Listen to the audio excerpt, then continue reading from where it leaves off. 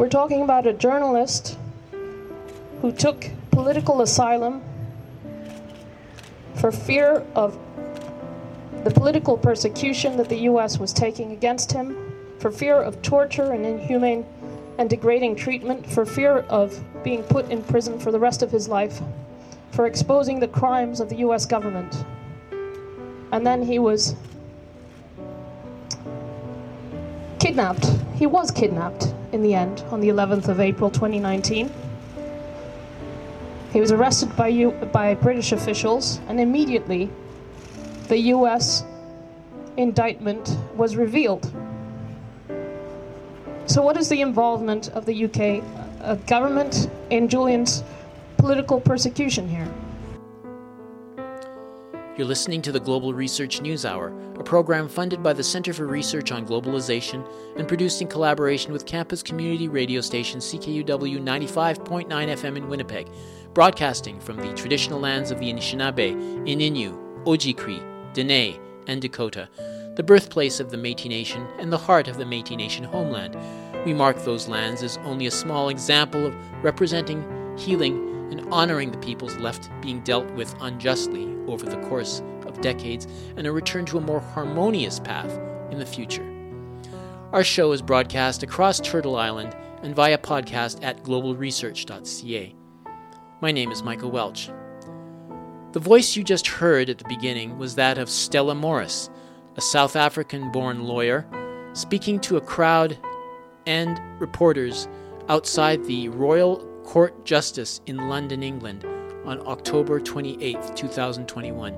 She's speaking out with considerable concern about the man at the center of one of the most talked about court cases in the world, which activists in support of him say could have repercussions for the freedom of whistleblowers and journalists in an era unveiled by a fantastic computer technology system. The person at the center of this storm is none other than Stella's fiancé and the father of her two sons. His name is Julian Assange. The UK courts are now faced with this decision about whether they can extradite a journalist to the country that was plotting to kill him. It would be unthinkable that they would go along with it. I hope that justice will be served. Thank you. Julian Assange founded and directed the WikiLeaks non-profit broadcast organization in 2006.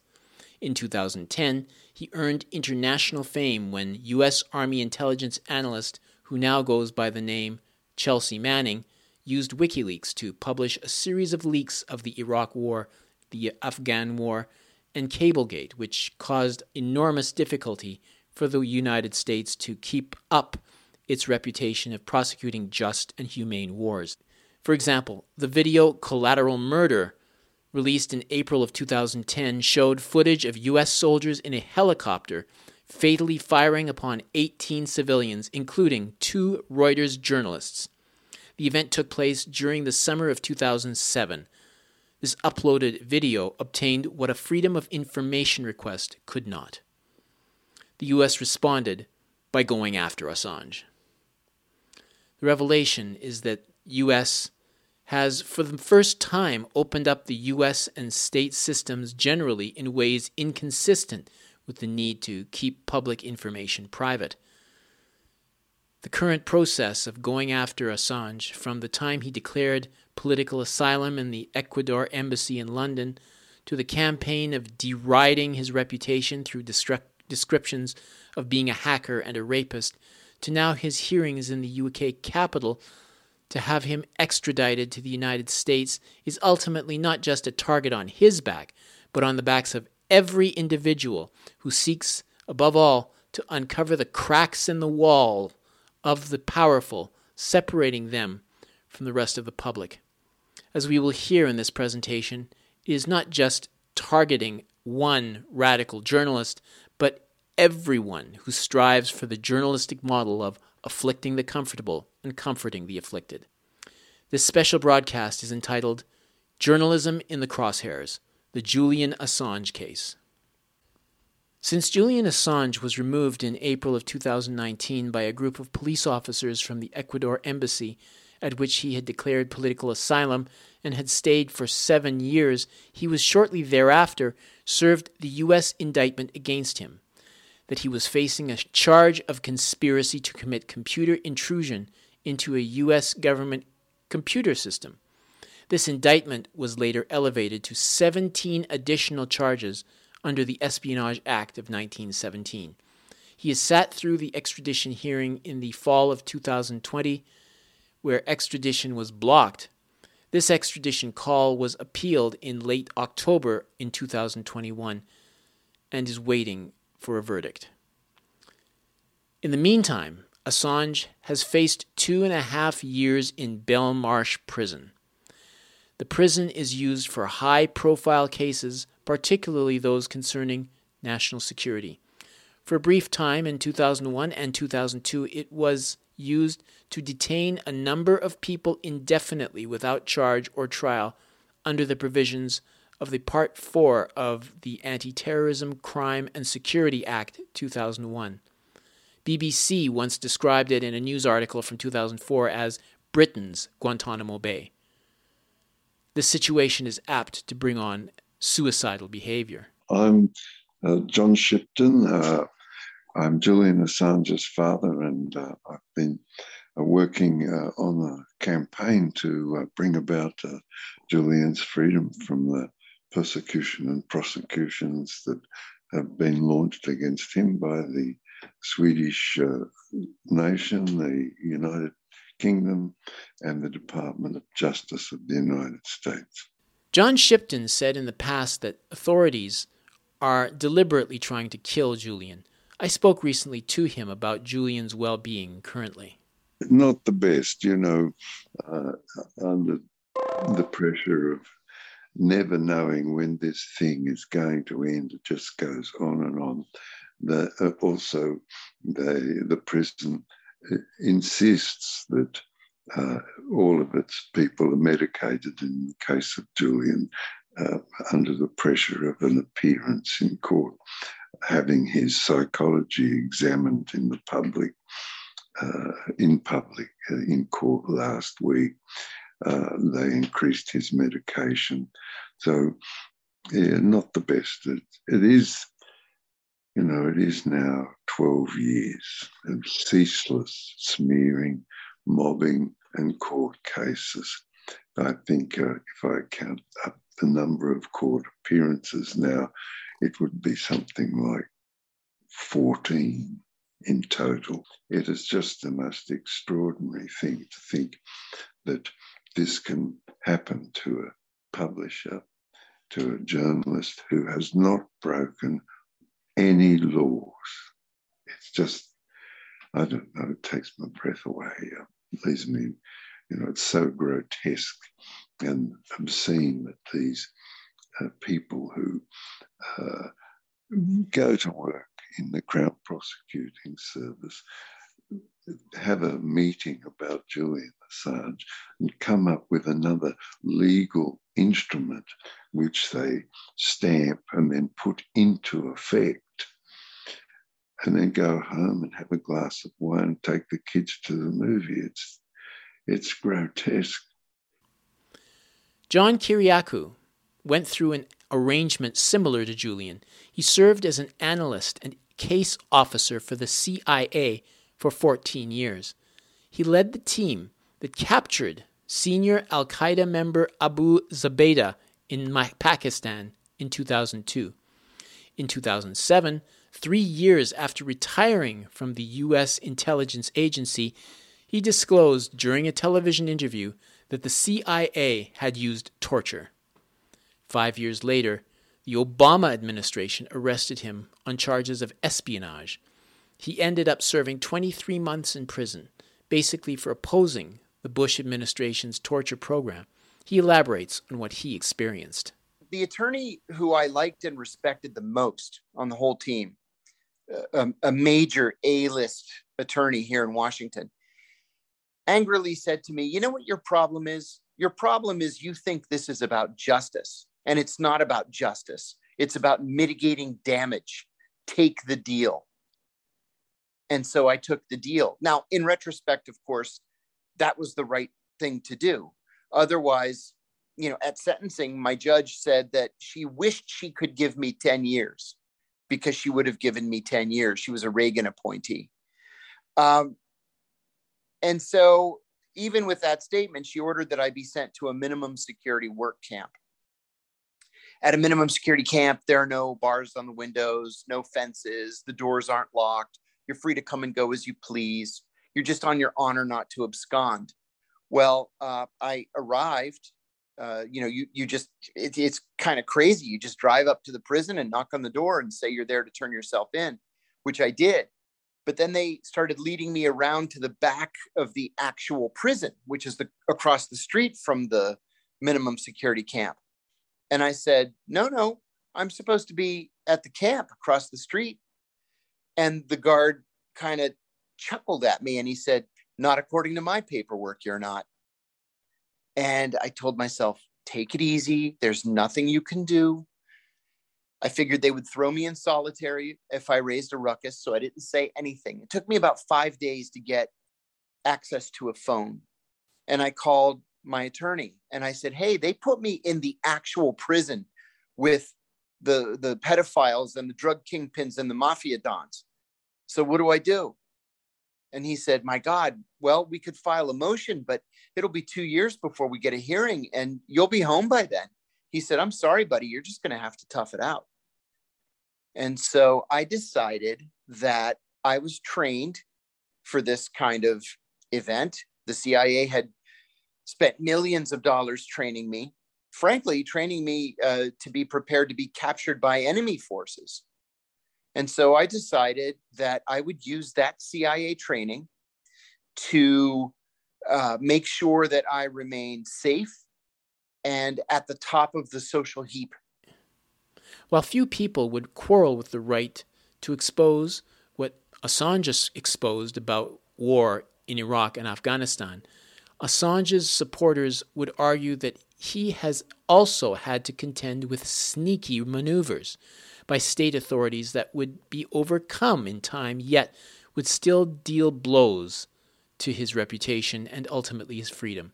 One person making this point was an individual working for the media company started by journalist Bob Perry in 1995. This is Joe Lauria. I'm the editor-in-chief of Consortium News. I have been since April of 2018. After the passing away of our founding editor, Robert Perry, Bob founded Consortium News in 1995. It's one of, if not the oldest online news magazines in the United States, maybe in North America. Ultimately, they did not, the Obama administration, indict him because they could not prove that he'd actually participated in the stealing of the documents that his source gave him. They understood that if he was a passive recipient, even of stolen government documents, that did not make him liable for espionage charges or for computer intrusion charges. So Joe Biden, when he was vice president, went on a Meet the Press in December 2010. You can see it's online on YouTube.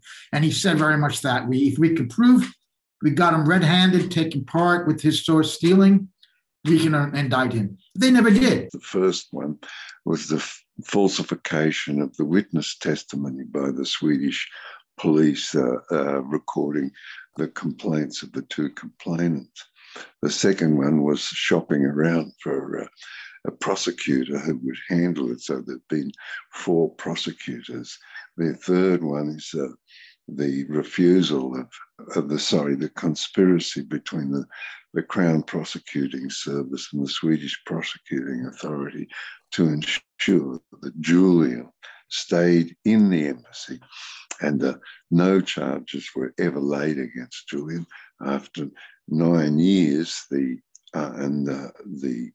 Julian's lawyers taking the Swedish Prosecuting Authority to the court in Sweden, the Federal Court of Sweden ordered the Swedish Prosecuting Authority to advance the case.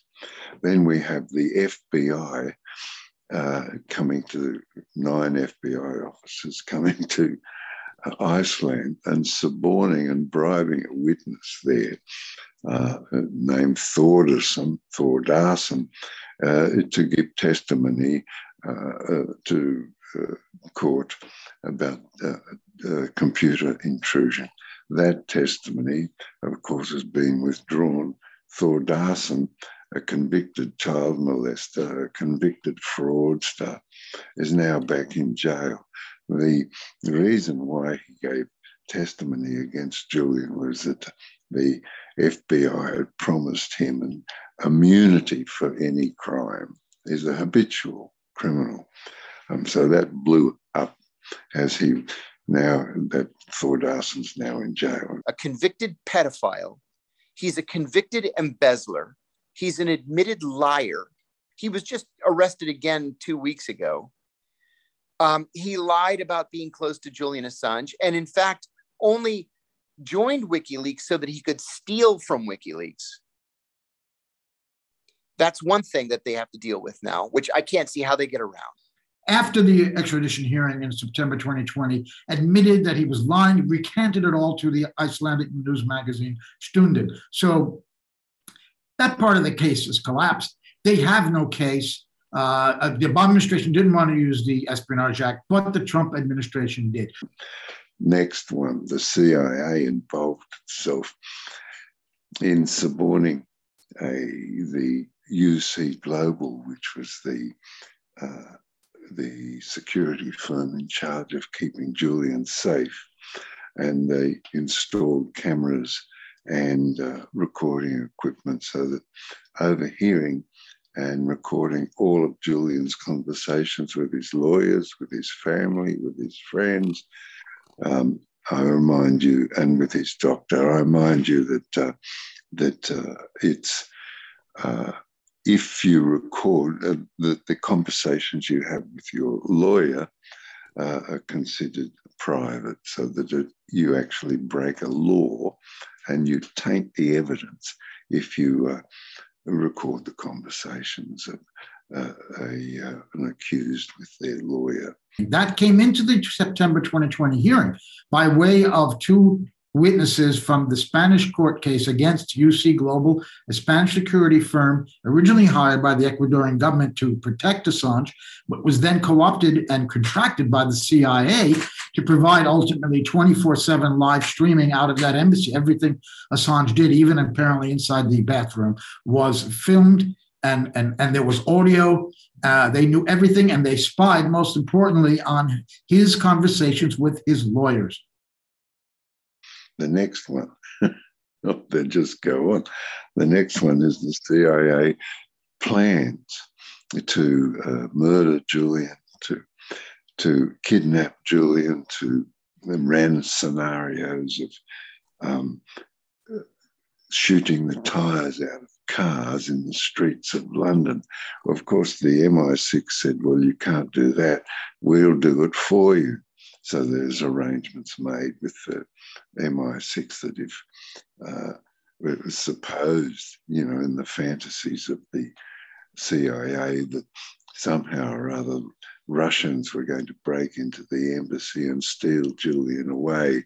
And in the process, the CIA and the MI6 would shoot the tires out of the cars. I mean, this all sounds quite ridiculous, but it was revealed by 30 CIA officers to Yahoo, Dorfman and Isikoff being the reporters just a couple of weeks ago. The CIA had requested presidential authority to kidnap or to kill Julian without allowing him to face his accusers in a court of law in the streets of London. Plan B was, if Julian were to make it onto a Russian diplomatic plane, to then shoot out the tires of the plane. That's an act of war. That's an act of war. Now, it appears that this plan went through the chain of command until it got to National Security Advisor H.R. McMaster. This was in 2017, and McMaster killed it. So there never was a signed presidential finding allowing the CIA to murder or to kidnap Julian Assange. This is what Julian's up against. But the British judges, as conservative as they may be, they're not stupid. They read the papers, and they know that as much as the Justice Department promises that they won't put Julian in solitary, they're going to put him in solitary or in a communications management unit, which is just as bad. Scandal after scandal after scandal. The latest and the biggest scandal is really that the United States made 3 indictments against Julian, and as their case collapsed, they further submitted a further indictment until, in the end, they had a superseding indictment, which included the evidence, or so-called evidence, the accusations of the past mentioned Thor Darson. That was the final indictment. The judge's ruling, another scandal. The judge ruled that all of the charges are upheld. That is, that Julian be sent to the United States for espionage, charges of espionage. Julian's not, he's not an American. You can't. So, it's impossible to charge him with espionage. He's not an American citizen, Australian citizen. At the time he was living in England. It's just absurd. Well, the judge upheld that. Further, the judge also, in the treaty between the United States and United Kingdom for extradition, specifically says that it can't be extradited to the United States for political offence, which clearly espionage is. Well, the judge accepted the United States determination on that. Finally, saying that Julian couldn't be extradited because of the circumstances in American prisons. This is another foul blow from a judge. Now, this means that the entirety of the appeal, which was last week, and further appeals, which will happen, is the psychology of Julian Assange. That's shocking, because there's crime after crime after crime revealed.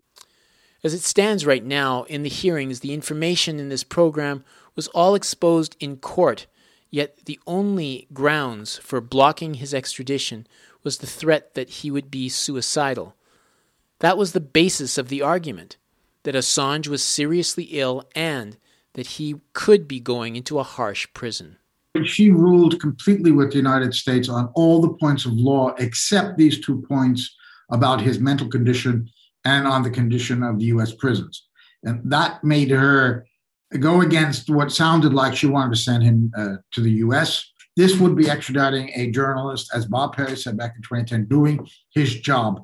He received the documents. He didn't steal them. He published them. No difference than what major American media or British media do on a routine basis. Talk of assassination that's in Meltzer's report and countries ganging up on him is palpable nonsense. Palpable. That's what he called talk about Assange being possibly assassinated. This is what James Lewis, the prosecutor, said. It testified as palpable nonsense. But of course, he didn't say anything on Thursday when this came up again. He really tried to destroy Meltzer and associate Koppelman with Meltzer to show that he was biased in favor of Assange, that he wasn't being objective to the court, that Meltzer was biased and he was full of this nonsense about the countries ganging up on him and trying to assassinate him, and that Koppelman agreed with him. And of course, Koppelman said he only agreed with the medical side of the report by Meltzer, who was not a doctor, but he brought 2 doctors, a medical doctor and a psychiatrist, with him to see Assange in Belmarsh prison a few months after his incarceration there, after his arrest in April 2019 and his dragging out of the Ecuador embassy, as everyone remembers seeing. So Meltzer made this report.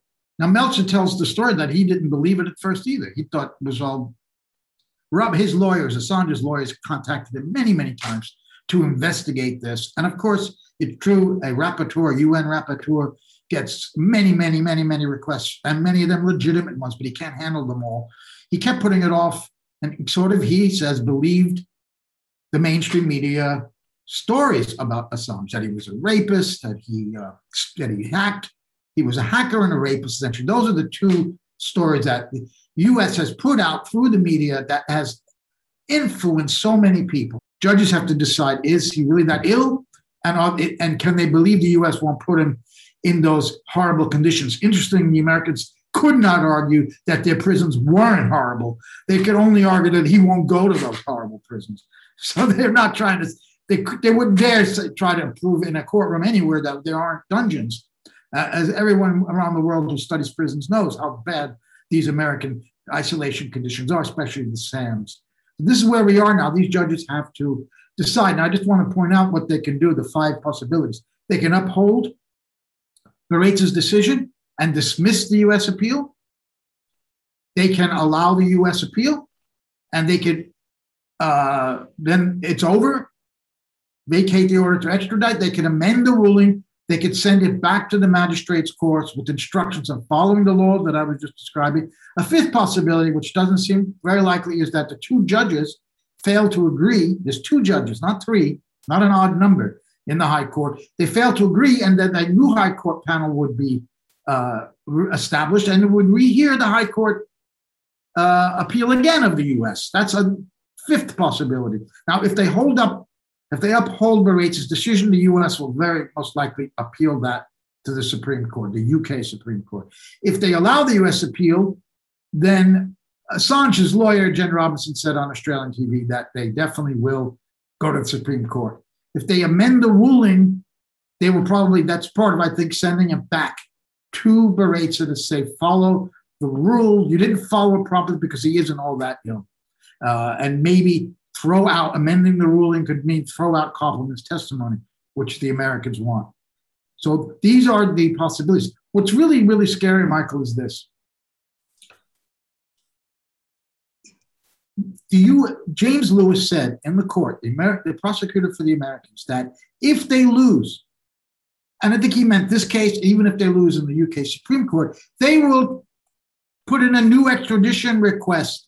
They could start the process all over again. This is not a trial. There's no double jeopardy here. He's not being found guilty or not guilty.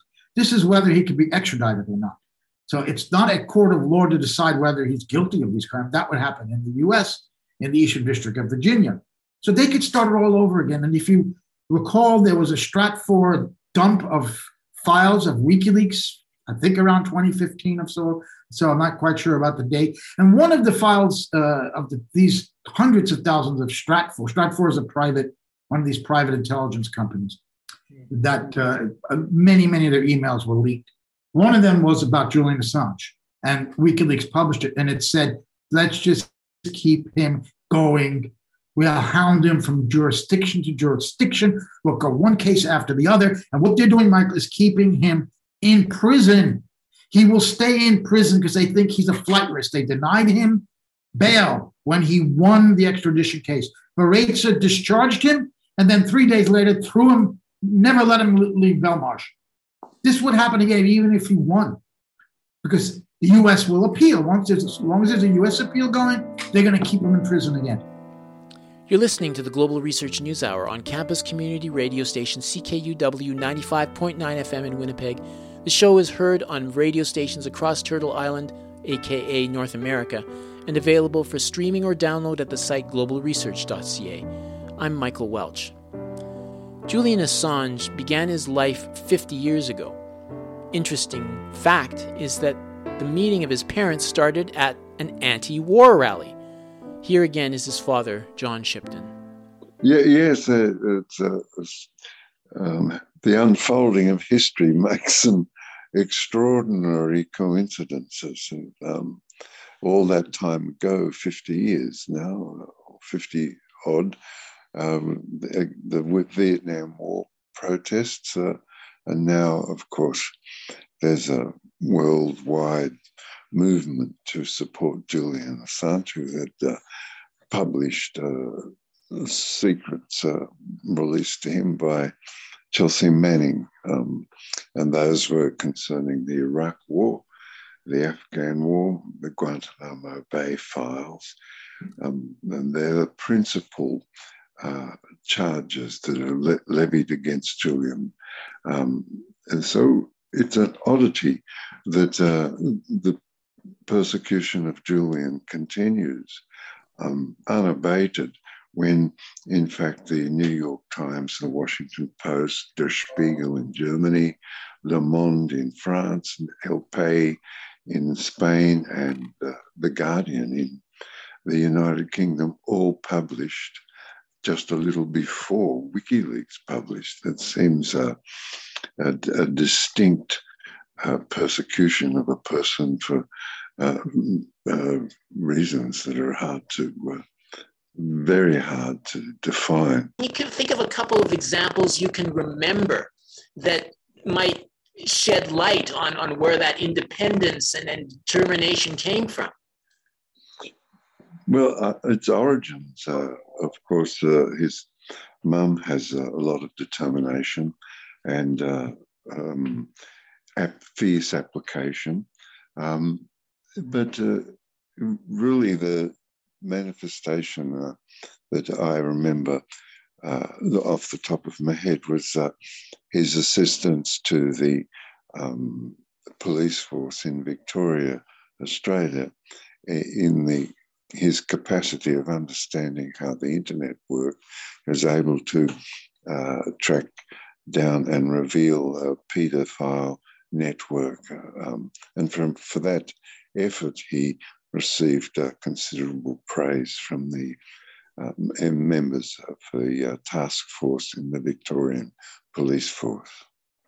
Julian has a profound sense of injustice and a determination that injustice be brought to an end by the manifestation of truth, rather like Prometheus unbound. So without knowledge, there is no road to freedom. If you have knowledge, you can find a path to freedom. That's singularly motivating and a icon to hold above and in front of ourselves. And Julian put that into effect by making a provision for anonymous leaks and holding those leaks on a website where anybody with access to a computer or a smartphone could go and learn for themselves what their government's doing, what their governments aren't doing, and what their governments are conspiring with others to do. Anti-war rallies, for those of you who don't attend them, are not, for the most part, made up of gatherings of people hoping to get the bad guys to halt their activities via meditations or anything like that. They target our own governments and highlight the lies being used to justify their actions. In order to be effective, you need journalists to disclose the lies. In this regard, Julian Assange and his new gadget, WikiLeaks, has been vital to remove more secrets and elevate him to the status of an anti-war giant. Hacking and cypherpunks were now leading figures on the stage. I sought the assistance of an individual who examined the device WikiLeaks and its contributions to the public good. My name is Dr. Binoy Kampmark. I'm based in Melbourne at the moment in the School of Global Studies at RMIT University. And my connection with WikiLeaks and broadly speaking with Assange stems from electoral involvement in addition to research on WikiLeaks, but electoral involvement in 2013 when I was his running mate for the Senate ticket in the state of Victoria in the Australian federal elections. And Julian's father, John Shipton, actually asked me if I would participate, and so did Julian. And that's where I got to have dealings with him and got to understand the nature of the, if you like, transparency platform of WikiLeaks, the political side of that, in addition, of course, to its working as an organization that publishes, so we say, material of importance and classified nature, but also to inform the public debate. There are these regimes in place, for example, like freedom of information, but freedom of information, retains an asymmetrical relationship between the user, the individual seeking FOI, if you like, and the person who makes the decision as to what to disclose. And you might correctly get a document, but that document might be entirely redacted. So you've exercised your right to freedom of information, but you don't know what's in it. WikiLeaks short circuits that sort of system and enables you, in a way that's, if you like, radically transparent, to see the decision in full in its raw way. And that's really the nature of that sort of experiment. And further on to that, the WikiLeaks also dramatically transformed the way reporting is done, because you can access the whole notion of now being able to access a document in its original form to see how a journalist reported on it is something that has been transformed by WikiLeaks by enabling the reader to see the original document when it was obtained, so that you can actually then make your decision up for yourself or your mind up, rather than relying on those internal censorship mechanisms that are traditional in any publishing house, any newspaper publication or magazine publication. So the importance of radical transparency is a kind of a shift of power to the general citizenry. That's really the essence of that idea. Okay, well, what's the difference between, say, Deep Throat from the Watergate situation, or Daniel Ellsberg from the Pentagon Papers opening up information to reporters, versus Chelsea Manning utilizing WikiLeaks to open up the Iraq War to scrutiny? Well, I think in many ways they conform to the same pattern. The idea of leaks is that they oxygenate democracy. They oxygenate, as it were, a state of discussion that enables us to see what is happening in a setting that keeps things secret that we should know about. So the WikiLeaks model, if you like, is just a refined version of the Deep Throat version, if you like. It's a refined version of how you become a clearinghouse, if you like, of information that is disclosed by individuals who are whistleblowers, who are in the know, as it were. And then WikiLeaks makes it available on a global platform for you to consult. It's just that it's not been done on this scale before. WikiLeaks was a pioneer in enabling, if you like, not just snippets, because of course the point with, be it Ellsberg, be it with Deep Throat and so forth, and Watergate, these were, as it were, parts of the picture that were given over. And even with the Pentagon Papers, it was 7,000 page report, that in itself did not necessarily reveal the whole picture either. So the point with WikiLeaks is that it takes one step further, as it were. It goes into it enables you to see the real raw aspects of the material as well, and it's totally unvarnished. So it's important that I would like to see it as a development of that trend anyway, be it of leaks, but it systematically orders those leaks and enables the general citizenry, if you like, to access it. What do you see as the danger to WikiLeaks and to journalism at large if Assange is sent to the United States? It's fair game.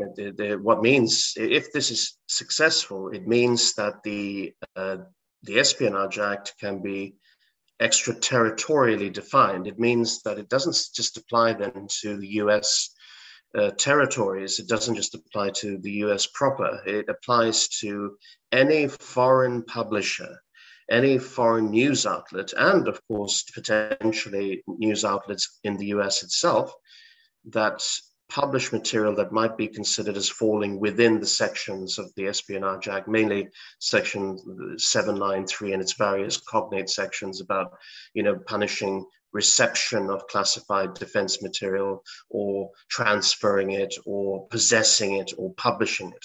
So it means effectively that the US will be able to, using what measure of legal or illegal means will be able to justify it on the basis of against any publisher globally, wherever they are, whatever mechanism they use, and whatever they use to publish the material.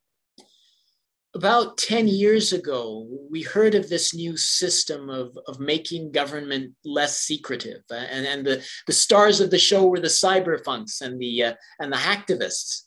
Yeah, Assange, Snowden, and others. I didn't realize it at the time, but it represented, I think, a kind of revolution against the working order of hiding information. The states fighting back viciously. I mean, if the given the treatment of Assange, I mean, Nils Melzer, pointed out, the damage to him and so on. So brutal methods on display. So what do you think? Is the revolution still ongoing? And in the end, will the brutal methods on display, who will succeed in that revolution and counter-revolution battle? Yes, well, I mean, it's a very important question you ask. I would suggest that it's, as with any of these sorts of battles, the gains are very, they're costly, they're uneven and they're costly, but it's not necessarily, I think it would be wrong to say that those in the states, for example, broadly speaking, state power is in the ascendancy. I think as you say, the cyberpunk movement, the appearance of Assange, the importance of the likes of, say, Jeremy Hammond, Barrett Brown, they've demonstrated the importance of understanding the intricacy of power, how the private industrial complex, how it's linked to the military, how decisions are made behind, with such almost unaccountable ways, and they've demonstrated this to be the case.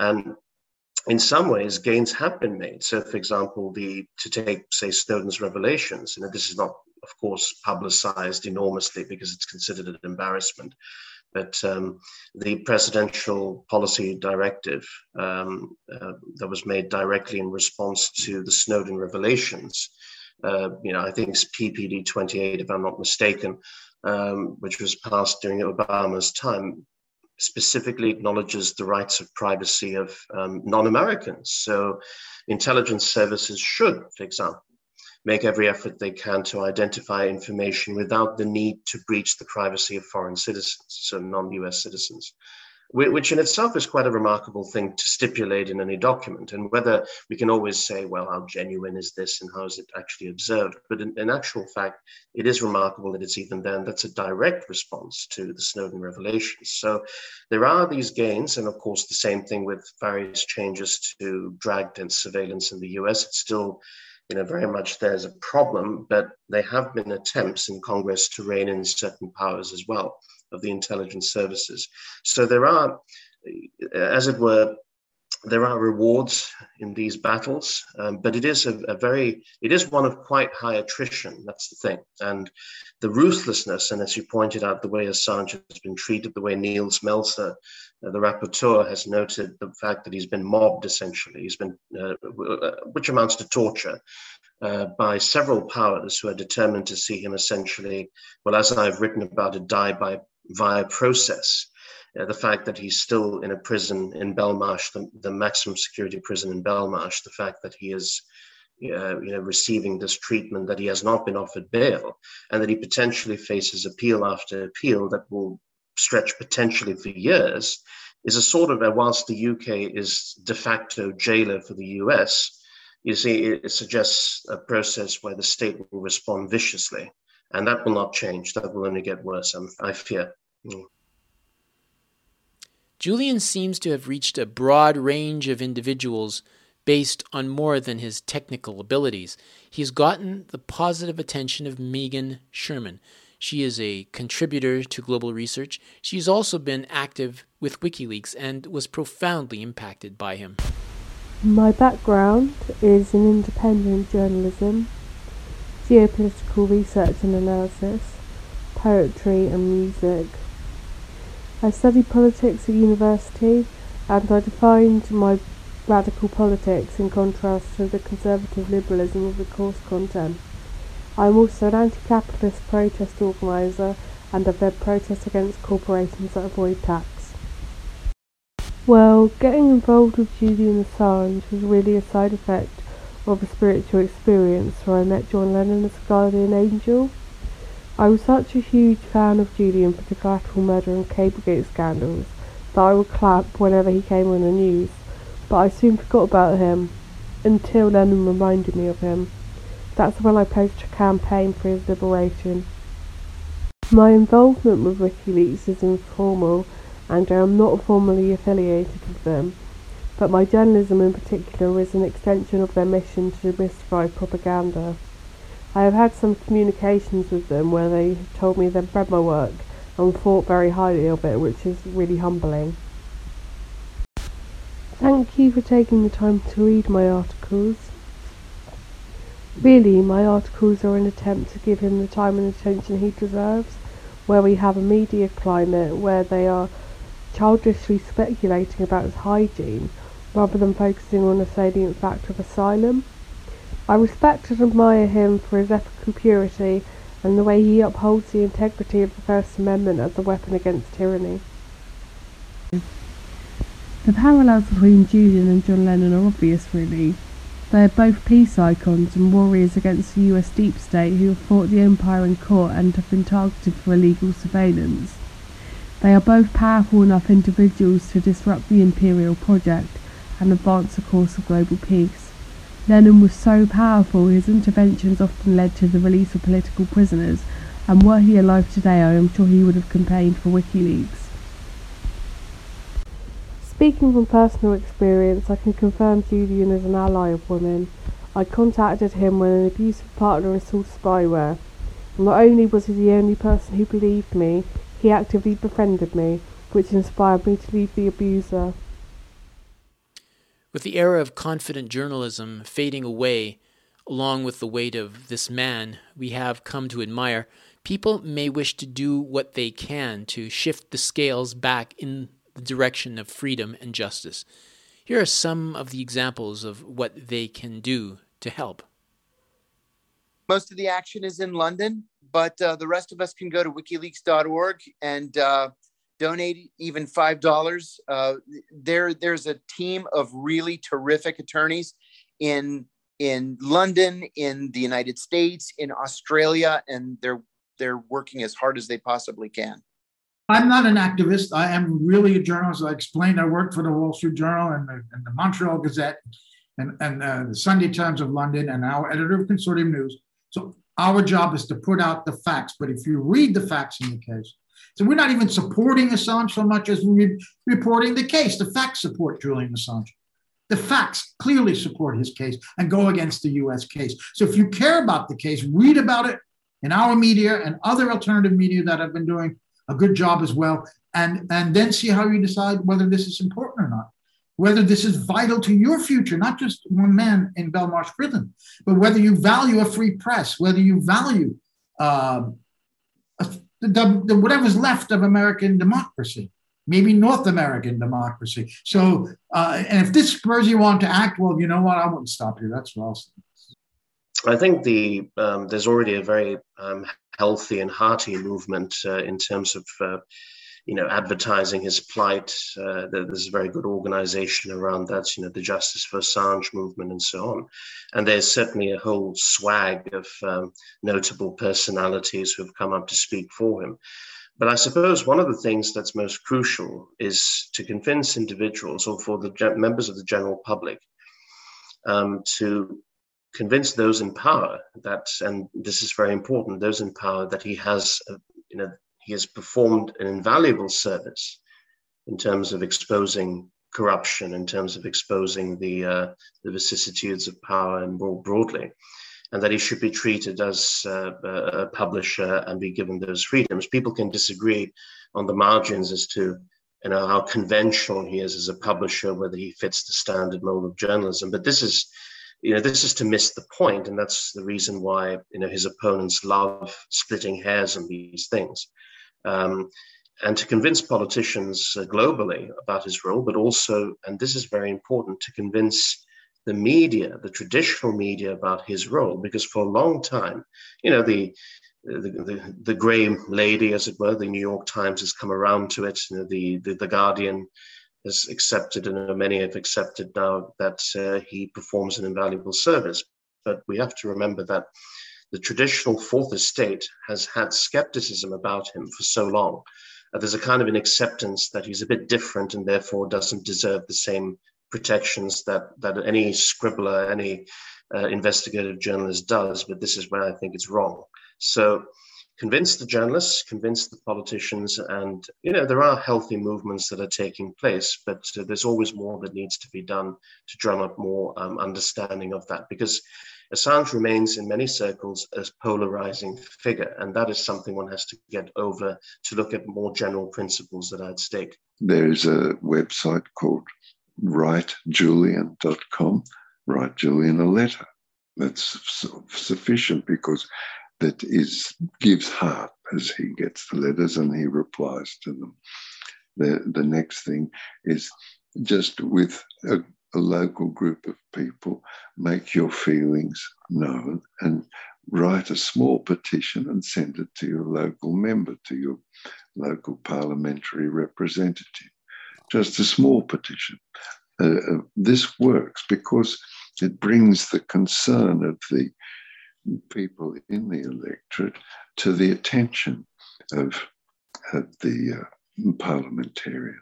This is really important. It sounds very simple. It is very simple, but it works.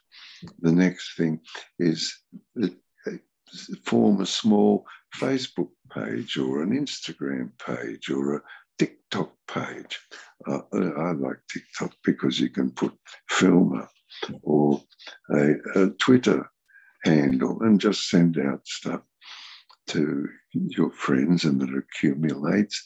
And just send out stuff that you feel that, you know, will make your position known on the matter of Julian Assange and the persecution and prosecution of a publisher and journalist. All of this benefits Julian and benefits ourselves as well. To close our show, another man impacted by Julian was John Pilger.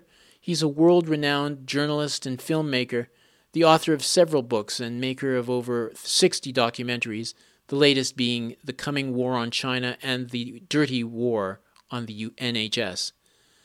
Pilger has won dozens of prestigious awards and has been honored by several universities. Here he is giving a speech in support of Julian Assange outside London's Old Bailey Central Criminal Court, hosting his September 2020 trial hearings for extradition to the United States. In 2008, a top-secret US State Department report described in detail how the United States would combat this new moral threat. A secretly directed personal smear campaign against Julian Assange would lead to, and I quote, exposure and criminal prosecution. The aim was to silence and criminalize WikiLeaks and its editor.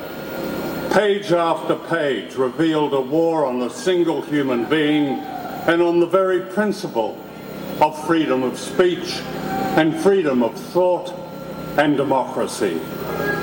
The imperial shock troops will be those who call themselves journalists, the big hitters of the so-called mainstream, especially the liberals who mark the perimeters of dissent. And that's what happened. I've been a reporter for more than 50 years, and I've never known a smear campaign like this one. The fabricated character assassination of a man who refused to join the club, who believed journalism was a service to the public, never to those above. Julian shamed his persecutors. He produced scoop after scoop. He exposed the fraudulence of wars promoted by the media and the homicidal nature of those wars, the corruption of dictators, the evils of Guantanamo. He forced us in the West to look in the mirror He exposed the official truth-tellers in the media, so-called, as collaborators, those I would call Vichy journalists. None of these imposters believed Julian when he warned that his life was in danger, that Sweden was a setup, and he was right, and he was repeatedly right. The extradition hearing here this week is the final act of the campaign to bury Julian Assange. It's not due process, it's due revenge. The American indictment is clearly rigged, a demonstrable sham. So far, the hearings have been reminiscent of their Stalinist equivalents during the Cold War. Today, the land that gave us the Magna Carta is distinguished by the abandonment of its own sovereignty in allowing a malign foreign power to manipulate justice, and by the vicious psychological torture of Julian. A form of torture, as Niels Melzer, the UN expert, has pointed out, that was refined by the Nazis because it was more effective in breaking its victims. Every time I've visited Julian in Belmarsh prison, I've seen the effects of this torture. When I last saw him, he'd lost more than 10 kilos in weight. Incredibly, his wicked sense of humour was still intact. As for Julian's homeland, Australia, Australia has displayed only a cringing cowardice as it has secretly colluded with a lawless power against its own citizen who ought to be celebrated as a national hero. It's said that whatever happens to Julian in the coming weeks will diminish freedom of the press. But which press? The Guardian, the BBC, the New York Times, the Jeff Bezos Washington Post? No, the journalists in these organisations can breathe freely. The Judases on the Guardian who flirted with Julian, exploited his landmark work, made their pile, then betrayed him, have nothing whatsoever to fear. They are safe because they are needed. Freedom of the press now rests with the honourable few, the exceptions, the dissidents on the internet who belong to no club, who are neither rich nor laden with Pulitzer Prizes, but produce fine, disobedient, moral journalism, those like Julian Assange. Meanwhile, it's our responsibility to stand by a true journalist whose sheer courage ought to be inspiration to all of us who believe that freedom is still a possibility. I salute him. Thank you. You've been listening to Journalism in the Crosshairs, the Julian Assange case. This was a broadcast of the Global Research News Hour, a program funded by the Center for Research on Globalization and produced in collaboration with campus community radio station CKUW 95.9 FM in Winnipeg, broadcasting from the traditional lands of the Anishinaabe, Ininu, Oji-Cree, Dene, and Dakota, the birthplace of the Métis Nation and the heart of the Métis Nation homeland. The show is broadcast on other stations across Canada and the United States and available for streaming or download at the site globalresearch.ca. To leave feedback about this or any other show we broadcast, please leave a message at globalresearchnewshour@gmail.com. Please stay tuned now for your next broadcast. I've been your host, Michael Welch. Thank you for listening. Join us again in 7 days.